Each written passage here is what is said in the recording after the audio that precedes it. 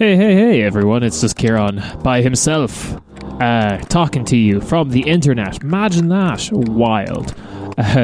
This week it is just me, but I've got something good for you. Nick and Yulia and Rob are off doing their own good stuff at the moment. They're all fine, don't worry about it.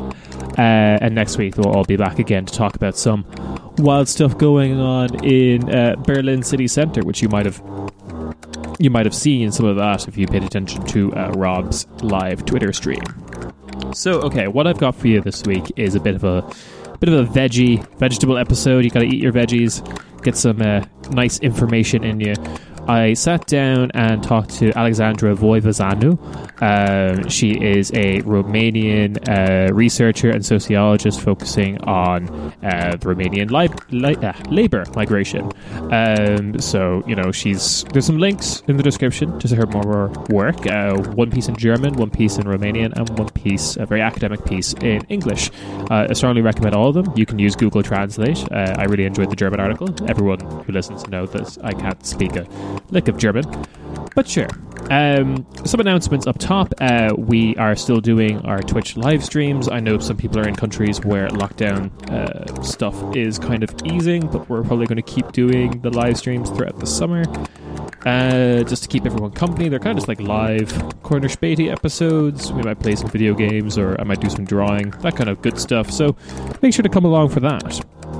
And other announcement is we finally have our own website.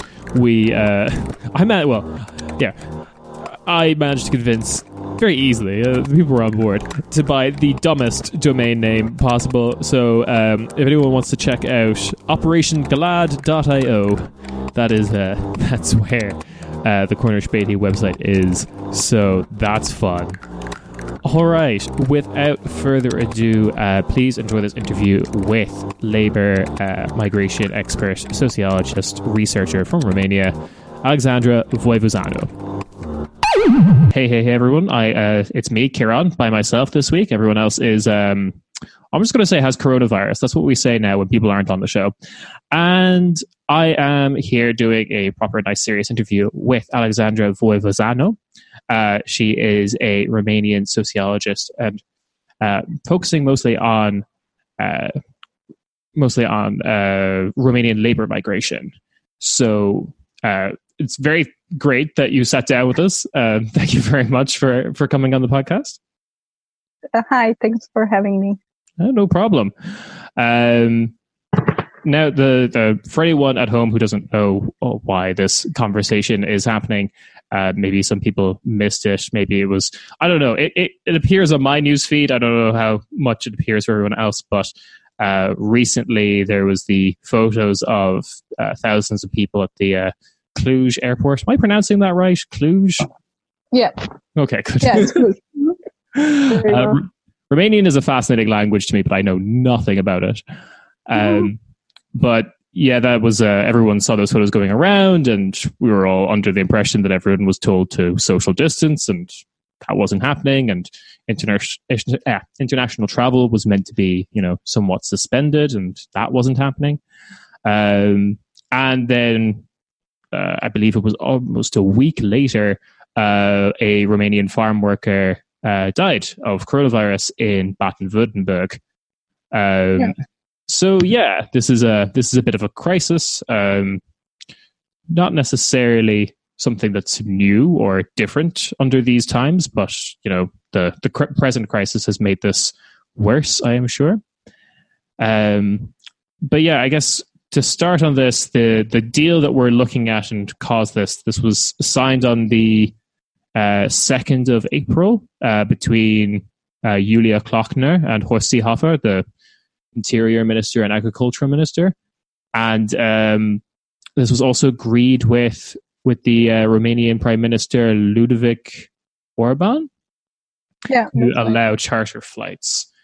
So just kind of on that, what is the kind of the system behind Romanian immigrant labor for Germany and agricultural businesses? Okay. So after 89, Romania and Germany signed bilateral agreements, which actually allowed Romanians to work on a temporary basis in Germany. So we had an agreement in 1992, which set an annual quota of 500 guest workers who could work in Germany for up to 18 months. There was another bilateral agreement, which is more interesting for our conversation. It covered seasonal workers employed for a three months period in any branch of the economy, and other categories of workers who were in Germany for longer periods of time.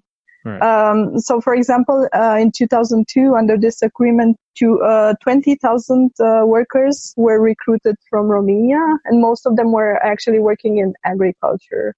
Right. So in my research, I encountered people who actually went abroad to work in agriculture through these types of bilateral agreements, starting with the 2000s. And yeah, it's interesting that they actually remember the recruitment process, for example. So they would travel to nearby towns, and they would meet representatives of the German employers who interviewed them, and who, for example, would check their hands to see whether they are familiar with work in agriculture, or will just choose the short women to work to pick strawberries, because it would have been easier for them than for the tall ones. Right. Okay. So such agreements. Sorry. No, go, sorry. I was saying. Okay, carry on. So such agreements have allowed access on the German labor market for temporary workers even before Romania was part of the EU. Right. Okay. So go on. Yeah. As you might know, Romania entered the EU in 2007. However, the so-called low-skilled Romanian workers were only granted free access on the German labor market in 2014. Yes, yeah. So they could enter Germany with work permits. The people working in the people who were in regular employment could enter Germany with work permits. And basically, Germany imposed transitional restrictions after the EU accession rounds of 2004 and 2007 in order to protect their workers from competition with foreigners that were willing to accept substandard conditions. Right, I see. But these restrictions have only been imposed on regular forms of employment, whereas typical forms of mobility, such as seasonal work, so work in agriculture, posted work, or self-employed work, were largely untouched. Okay. So through these arrangements, through these forms of employment, German companies found ways to employ cheap labor in Germany, even during the restrictions.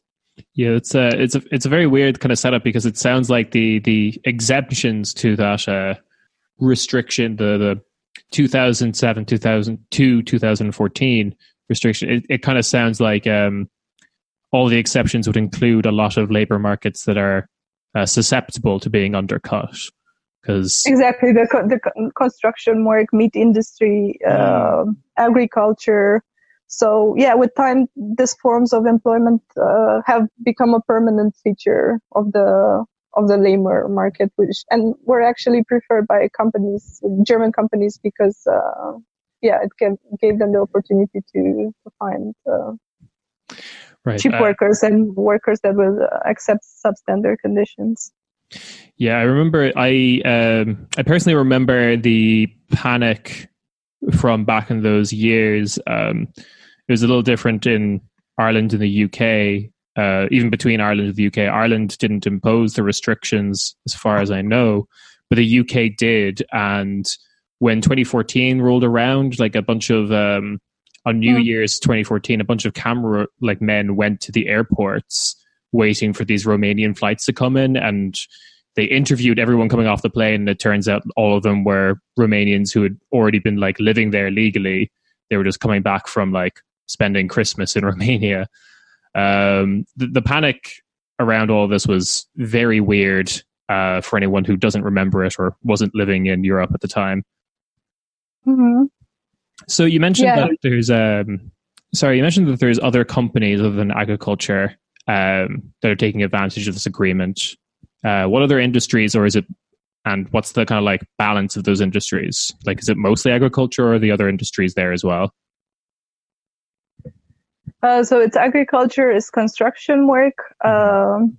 It's the meat industry, and Germany used to hire a high number of posted workers. For example, now the regulations have changed. Mm-hmm. And actually the companies, so many of the large meat producers ask their subcontractors to register in Germany. Okay. But actually there are the same Romanian subcontractors who hire workers from Romania. It's just that they have an office in Germany. So probably they resort to the same practices as before. Right. And is there any kind of, just kind of a easy question, but like, is there any kind of like big named companies that are like at the face of this, or is this something that's being kind of taken advantage by a lot of different companies? It was Tony's Vion, Danish Crown. I think that were the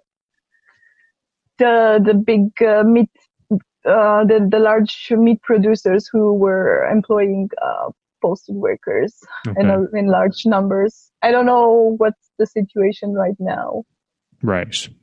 But yeah, probably they already asked their subcontractors to register in Germany. Mm-hmm. Because they had like some kind of an agreement. Maybe this is too much details. No, it's all right. So yes, I guess this kind of feeds into I think something you've probably touched on a little bit already. It's not necessarily like there wasn't, local workers doing this work before 1989 in a lot of these places, or what's the incentive for the for companies or even for the German government to hire these guest workers, the posted workers? So first of all, migrant workers are cheaper. So the minimum wage in Romania is still a bit under 300 euro after taxes. So if for 2 months you are being paid with 70 euro per day for picking strawberries in Germany, the differential is still huge. Mm-hmm. So also they come from a different labor system. They don't speak the language, so very often they are not familiar with the institutional context and the regulations in Germany, which makes them more docile and easier to control. Mm-hmm. And also, if they are involved in one of these typical forms of employment, with their employer arranging their accommodation and transport, then they are a lot easier to control. And on the other hand, the jobs in this industry are quite flexible, low paid. And they have poor working conditions, so they are not appealing for local workers. So basically, businesses want to reduce their costs, their production costs. Okay. I've also read that. The kind of like, as you alluded to, the precarity of the situation. There was this up until 2018, they weren't. Some of these workers weren't even classed as workers, but people providing services, quote unquote. That seems like a. Oh, sorry, go on. Yeah, continue. I will explain after. Yeah, so it just seemed like that was kind of a very legal loophole to exclude these people from any kind of local labor regulation, or even I'm not even sure if Romanian labor regulation would apply in this situation, but it seemed like a way to exclude it. It seemed very similar to kind of like the Uber, Deliveroo kind of way of calling everyone a freelancer. Okay. Yeah, so actually workers can move through the EU under different regulations, and depending on the framework under which they move, they have a different access to the labor rights in the country of destination. So right. We have the free movement of labor. So a migrant will take a job in another EU country and will actually be entitled to the same rights as any local workers. So yeah, for example, you have a construction worker from Romania who takes a job in Germany and has the same working condition and the same level of pay as his his German coworkers or other local workers. Mm-hmm. Yeah, and actually seasonal work is part of the free movement of labor, but can be exercised for a maximum period of 6 months per year, and it's not recognized as regular employment. Okay. So as you probably know, in Germany, seasonal contracts are issued for periods of less than 70 days and are exempt from social security contributions. And then, sorry, then there's the freedom of service. Mm-hmm. That concerns mostly posted workers. So a posted worker is basically an employee sent by his employer mm-hmm. and the origin country to carry out the service in another EU member state, but for a limited period of time. And their access to the German labor market, it's only granted through that specific employer. Okay. Which arranges their entire migration process, so contracts, transport from Romania to Germany, and accommodation. Okay. And of course, this creates a certain dependency and makes workers more vulnerable than regular migrants. And at the same time, because their employer is based in their country of origin, they are tied to the social security system in that country. So, for example, in Romania. Right. Yeah, and also until July 2020, the minimum wage a posted workers, the maximum wage a posted worker could receive would be the minimum wage in Germany. So yeah. Right. And we have the freedom of establishment. So this refers to self-employed workers. That's what you mentioned, mm-hmm. and gives them the right to start their own business in any country of the EU. So if you are a self-employed worker, basically you are allowed to set your own tariffs. So the minimum wage will not apply to you. Okay. So this is why many companies ask their de facto employees to register as self-employed. Yeah. Because presumably they're going to even less than what the regular system was guaranteeing them. Right, okay. Yeah. Yeah, a lot lower wages, and okay. They are actually the ones who have to pay taxes for... Right. And then also the fact that you're, for example, the fact that a Romanian posted worker working in Germany, let's say it's like they're 1 week into their 6 months in Germany.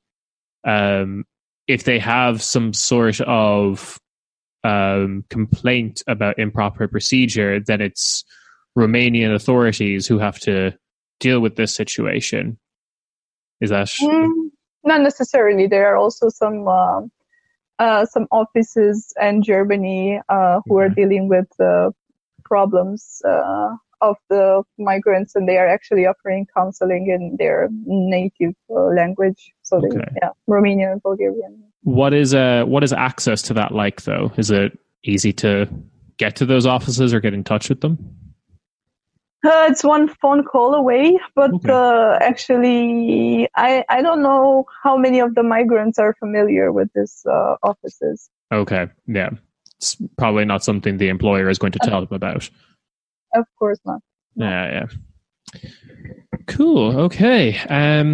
So I guess this kind of leads on to another point is you mentioned the kind of insecurity around this, but for people who are in this atypical employment, there's a kind of there's an amount of housing and food provided. What is the quality of that? Are the workers charged for it? Are they able to? Is there any kind of those two questions probably be what I'm thinking of at the moment. What's the quality of the food and housing? So for posted worker, their accommodation should actually be provided by their Romanian employer in our case. But in many cases, the employers actually charge the workers for the accommodation. And as far as I know, for temporary workers in agriculture, they have to pay their accommodation and their meals in Germany. Mm-hmm.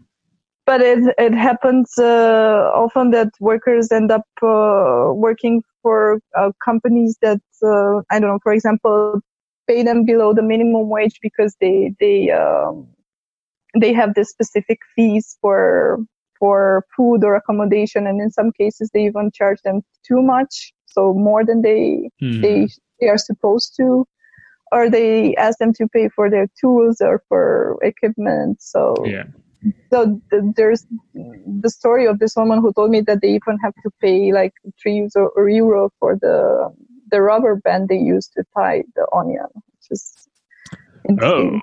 Oh, okay. They live in share rooms next to the field, the workers in agriculture, so they are all the time under the eyes of their employers, and they are unable to separate their private life from their work life. Right. And they're prone to work, but also willing to work extra hours, because that's the purpose of their 2 months in Germany, to gain as much money as possible. Yeah. So you have 2 people or 4 people or 8 people sleeping in the same room. Mm-hmm. Yeah. Right. And so the way, also, because I guess you alluded to this as well, but the way that these workers are charged for their food, equipment, and housing, that's coming out of the wages they receive, or is it paid for in advance, or how does that? No. Yeah, it's a part of the wages they receive. Right. So that, as you said, results in effectively having less than minimum wage at the end of it, even if they were guaranteed minimum wage. Now that you mentioned, I think now that you asked, I think many of them mentioned that they only receive their wages at the end of their period abroad. So yeah, that's right. And do these employers have to provide any kind of proof of how much the stuff costed, if whether voluntarily or if asked? I don't know, honestly. Okay. Yeah. That's no problem. Right. So I kind of have to ask this question because I think you might have alluded to it, but are they able to leave the housing freely? Is it you can, but they often don't? What as you said, they're kind of like constantly being watched and they are working extra hours, but do they actually have the freedom to walk to? Usually, yes, they do. Okay. Right. Are there? So I guess this is kind of like zooming out a bit from Germany and Romania, but maybe still Romania. But are there other countries involved in this system? I'm assuming Germany is not the only one taking advantage of Romanian labor in this situation. Yeah, of course there are. So, the village I'm doing my research in is a bit atypical because the people there have a very wide range of destinations. So there you have like in almost each home you have someone who is working abroad. So they go to Germany, they go to Italy, they go to Spain, they go to England to work in greenhouses. They go to Austria. Right, and I think like recently I just heard it in the news that Romania signed an agreement with Austria. So the Romanian workers would actually be they'll have a special train to take them to Austria for work. I don't know in which sectors, but yeah. Right. The right, and were all of these the same kind of situation, bilateral agreements signed 1989?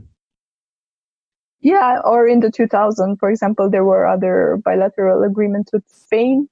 Okay. I don't know much about Italy, but in Italy, many of them leave through, or at least at their first departures abroad, leave through informal intermediation. So there is a person that they pay a fee, like I don't know, €50, and they will take them in a small farm to work for an Italian family, for example. Okay. And maybe a little bit off track, but can I ask about the town you're currently researching? This is a Romanian town where you're saying that a lot of people are. It's a village.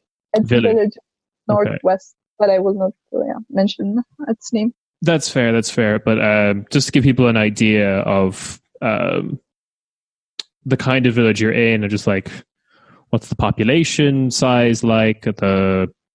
What's the industry other than kind of like posted workers and remittances? It's like 5,000 inhabitants. Most of the people who are still there work in the lodging industry. Some of them commute to the nearby town to work for big companies. I don't know if you know. Are you familiar with Leoni? I am. Yeah. And some of the women, but like very small number of the women in the village work in the textile industry. Okay. Yeah. Right. Okay. I just help people have an understanding of the kind of places that are affected by this is always a good idea. Similarly, though, going back to other countries and their relationship, there's similar kind of arrangements with Germany and other countries with workers from Bulgaria and Poland. Is there any kind of stark differences between these agreements, or are the agreements more or less the same as what you described with Romania?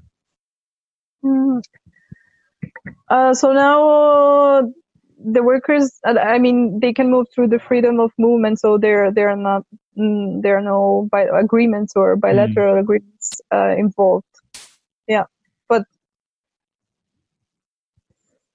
what I can say is that Romanian workers usually accept to be paid less than Polish workers, for example, in the agricultural sector, and probably that's why they make like 2/3 of the people working in agriculture in Germany, of the seasonal workers. Right. Okay. Interesting. So I guess the big backdrop of all of this is something I guess we've talked about on the podcast before, which is Spargelzeit, asparagus season, and this is kind of why this is. Well, this isn't why this is happening, but it's why it's happening now and why it happens this time of year. In some of the interviews you've conducted while talking about like the harvesting of asparagus, it sounds like particularly grueling work, both physically and from the surveillance involved. Can you talk a little bit about that? Yeah, so there's the story of a man who is still working, I guess, with his wife in Germany. Mm-hmm. So he was already for 7 years with the same employer, and he was explaining how things are organized on the field. And what he mentioned is that the machines who remove the plastic foil of the planting bed are traced by GPS. So they also have a phone attached, which has a camera. So basically the employer can actually watch them while they are working, like continuously. And if they stop working for more than a few minutes, their coordinator on the field will basically come and ask them to continue to work. Jesus. I mean... Yeah, but what's interesting is that they were not complaining about this. They didn't see it as a negative aspect. I think they actually mentioned that, well, it's nice that we have this modern tools. Interesting. Yeah. But I'm just thinking about the cost of setting up a system like that. Can you not just... Oh, I don't know. Right, that seems a little... Because I feel like we get a lot of information about these kind of panopticon working surveillance systems with, I don't know, I was recently reading about how there's heat maps in Whole Food stores in the US to make sure, to try and detect when people are attempting to unionize. I feel like there's these kind of industries like that we hear about, but I guess everyone kind of has this image in their heads of farm labor as being kind of low tech, and maybe there's the Eastern European babushka kind of having a fun time in a field, and we don't really think about the idea of mobile phone surveillance. And Germany is very industrialized, and many of the migrants I interview actually work in big farms. Right. Okay. In comparison to Italy or these aren't like mom and pop owned farms. These are probably owned by a company, an agricultural business. Yeah, makes sense, exactly. And you will have 200 or 500 or 3,000 people working in the same farm, if they are also taking care of the packaging and so on. So the whole process is essentially taken care of on the field, and then the food's shipped off. I guess it depends on the farm, but in some cases, yes. Right. Okay, and so there's also something particularly about how the asparagus plant works that makes it kind of harmful. You mentioned earlier that some people are given strawberry picking jobs because it's easier. What is the actual physical toll of? What's the physical difference there of picking one over the other? I get so. The asparagus grows inside the soil, so you have this knife, and you have to cut. Like the asparagus has to be, for example, 25 centimeters. That's what the employers are satisfied with. So it's like very complicated somehow to get it at that length. Right. Okay. I guess going into more of a contemporary situation, but obviously this... maybe I can say just that they work continuously, so they don't have, for example, the man I just mentioned, he and his wife didn't have a break, so for 2 months they would work for 7 days a week without any break. It's exhausting. Oh, geez. Okay. That is terrible. I promise everyone next week we'll do a very fun episode to, because this is upsetting, but important to know. Okay. Going to a more contemporary situation. The reason why everything around the Cluj airport got a lot of attention is because of this coronavirus, the COVID-19 pandemic. For these workers who are now in Germany coming from Romania, is there any kind of coronavirus precautions being implemented? Upon arrival in Germany, they undergo a medical checkup, which basically involves measuring their temperature and asking them to write a statement confirming that they are not infected, or saying that they are not infected with COVID-19. Okay. And then they would be in a quasi-quarantine. That's how the Minister of Agriculture called it. Okay. So basically, they are supposed to work in small groups and without coming into contact with local workers or other workers, migrant workers who were there before. And they should keep a recommended distance while on the field. And also just half of the usual number of workers should sleep in the same room. So, for example, you would have 3 instead of 6. So still a lot of people in the same room. Right, and also they will not be allowed to leave the farms where they work for 2 weeks. So they are practically in this instance they are isolated at work. But yeah, they're far from the population of their destination country. So right, I'm seeing in Germany are protected. Right, I'm seeing some problems with this. With some of these precautions. So I'm assuming after flying all the way from Romania to Germany for work that they probably very desperately need, that they're probably going to declare that they don't have coronavirus regardless. Yeah, of course. And I'm assuming there is no, like, even if they're in a room with 3 people, these aren't like 3 people that were in the same household before they flew over.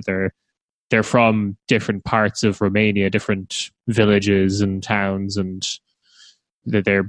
Yeah, and what's also interesting is that part of the workers who flew to Germany were from Suceava, in the northeast of Romania, which is actually in quarantine, like in total lockdown. So you can't leave the county. And I think around 20% of the cases of, I hope I'm not wrong, of the cases of COVID-19 in Romania are recorded in this part of the country, in Suceava. Right. So this is basically the hard hit region. This is Romania, North Rhine-Westphalia, or Lombardy, basically. Yeah, exactly. Yeah. Right. And also, in the farm, so behind closed doors, this protection measures are very easy to violate by employers. For example, the workers are transported by bus from their accommodation to the fields, or to the field where they are actually working. So it's hard to tell whether they actually transport the entire team or. It's not 3 to a bus, surely. They're exactly. Yeah. Okay. Yeah. And I've also read something that the some of the workers who were put into like 14-day, like 2-week quarantine when arriving in Germany, that this period of time is unpaid. Yeah, actually, I so from what I know, they are sent to work. They don't have like a period of complete isolation. Yeah, but maybe my information are wrong. No, I don't know. I'm usually the one who's wrong. Don't worry. But I also get my information from the media, so I don't know exactly.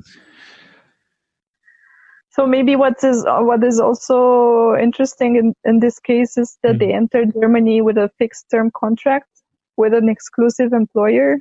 So which also it's responsible for organizing their accommodation and their transport. So this employer is also their landlord. And it's also, what is more important, it's also responsible for their travel back home, because they are only allowed to, theoretically, they are only allowed to leave Germany by plane. So if they are not satisfied with the conditions, it's very hard to switch the farm or to leave earlier to Romania, because actually their employer will is responsible for organizing their return journey. Maybe I can also talk a bit about the farm where the Romanian worker died. So, yes, from absolutely. from what I read, there are more people who are infected with COVID-19 there. I think I read an article in Der Spiegel, and they mentioned that 4 workers are infected. But the activities, the farm's still running. Yeah. Okay. I read another article in a Romanian newspaper, and the journalist talked to 2 of the co-workers of the man who died. And what they say is that actually their employers were aware that he's not feeling good, so he was complaining to the employers, but they just asked him to self isolate. They sent his wife in another room, and he was not. He didn't go to see a doctor. Right. Which is really not sad, good. actually. Yeah. Yeah. So I guess this kind of leads me to one thing that I would find interesting, and I guess anyone else hopefully listening out there, which is how much of a media impact is what happened in the Cluj airport and this farm worker who died in Baden-Württemberg. How much of an impact is that having in Romanian media? Is this a big story? Does it only concern potential farm workers? Are people in Bucharest talking about it? What's the kind of impact in Romania? It doesn't have a huge coverage, but it is in the media, and I think also because it has a political impact in a way. I mean, it could be used against the opposite side. So, right. Yeah. And in general, the whole system of these migrant workers, is this in Germany? The impression I get, now I'm not native to Germany, but the impression I get is that this kind of system or this kind of whole arrangement is not really widely talked about. It's just one of those things that happens, but people very few people are probably aware of it.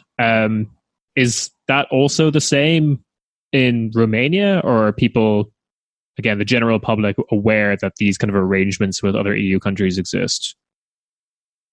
I think it's even worse than Germany. There are a few articles in the past, 2 years, but before that, I'm not aware of the subject of the working conditions of many of the low-skilled Romanian workers abroad. I'm not aware of the media covering that. Okay, interesting. Because it seems like, from perspective of, like, when you look into it in Western Europe, it seems to have a very large impact. Like, this is something that, if you look for it, is a big story in Germany. It's a big story, like I said earlier, in the UK. The UK had their whole kind of Romania panic in 2007. Yeah. So I'm kind of surprised to hear that this isn't something that's more talked about. Yeah, I guess very often Romania remembers its migrants only during the election time. Right. Okay. Yes, because they have a vote from abroad, don't they? Exactly. Yeah. Right. Okay. Yeah, they are often used in the political discourse. Yeah. Do they have a political tendency? I know there's often stereotypes about overseas voting and how they vote. Is there any kind of received wisdom about that within Romania, or is it anyone's game? I think they tend to vote to a certain party, or yeah. Okay. So, for example, in the presidential elections, they vote with the candidate from the opposition of the party in power in the parliament. Was it the Liberal candidate? I've forgotten his name. Yeah. He's got a German last name? Johannes. Yeah, Johannes. Johannes, that's it, yes. maybe we. I don't want to advertise him, so maybe. Oh, okay. Yeah. Unnamed Romanian president. Exactly.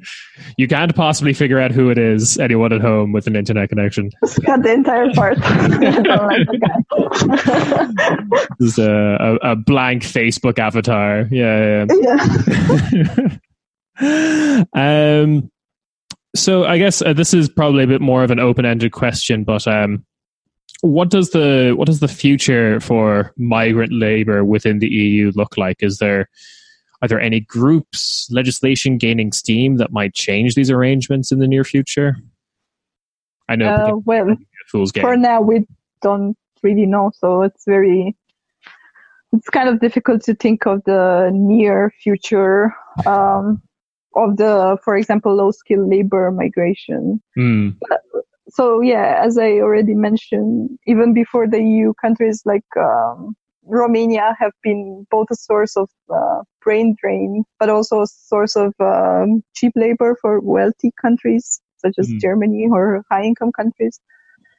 But in a way, the EU has decreased the cost of migration for low-skilled Romanian migrants, and to a certain extent gave them the freedom of choice. So, for example, if the workers in agriculture didn't like their employer, once they are a bit more familiar with the system, or once they know more people working in the field, they would develop connections in the country of destination. They will actually be able to find a better employer, or in the worst case, they could just fly back or take a bus back home. So they become so what you're saying is they're kind of like a posted worker for maybe 1 season or 2 seasons, and then they're like just decide to move full time to Germany or something like that, because then they'd be the workers in agriculture. Or just no, I think usually they are. No. I was just trying to explain that they can find better employers within the seasonal work. Business. Okay. I see what you're saying. Yeah. Yeah. But yeah, if migration is organized in similar terms to the current agreement in Germany, I think workers will be even more vulnerable than before, because being tied to a single employer actually increase their vulnerability. They will fear getting into conflict with their employers, because this will mean that they might lose both their jobs and their accommodation abroad. Right. Okay, well, is there anything, before we wrap this up, is there anything that you would like to share with our listeners, or think that people should look up, or anything like that? So maybe I can talk a bit about the seasonal migrants working in agriculture from Romania. So for many of them, seasonal work abroad is the only, as I already mentioned, is the only source of income. So they will survive throughout the year with the money they earned in a few months abroad. Some of the people I interview actually have some sort of a career out of seasonal work abroad, while others engage in seasonal migration only occasionally. Some of them who would actually prefer to work abroad for longer periods. They work in agriculture in different countries within different seasons. So, for example, they will harvest asparagus in Germany, and they will pick apples in Italy, for example. While others are actually happy for being able to work only for a short period of time abroad. So, for example, the women who have children that still go to school. Yeah. Okay. Right.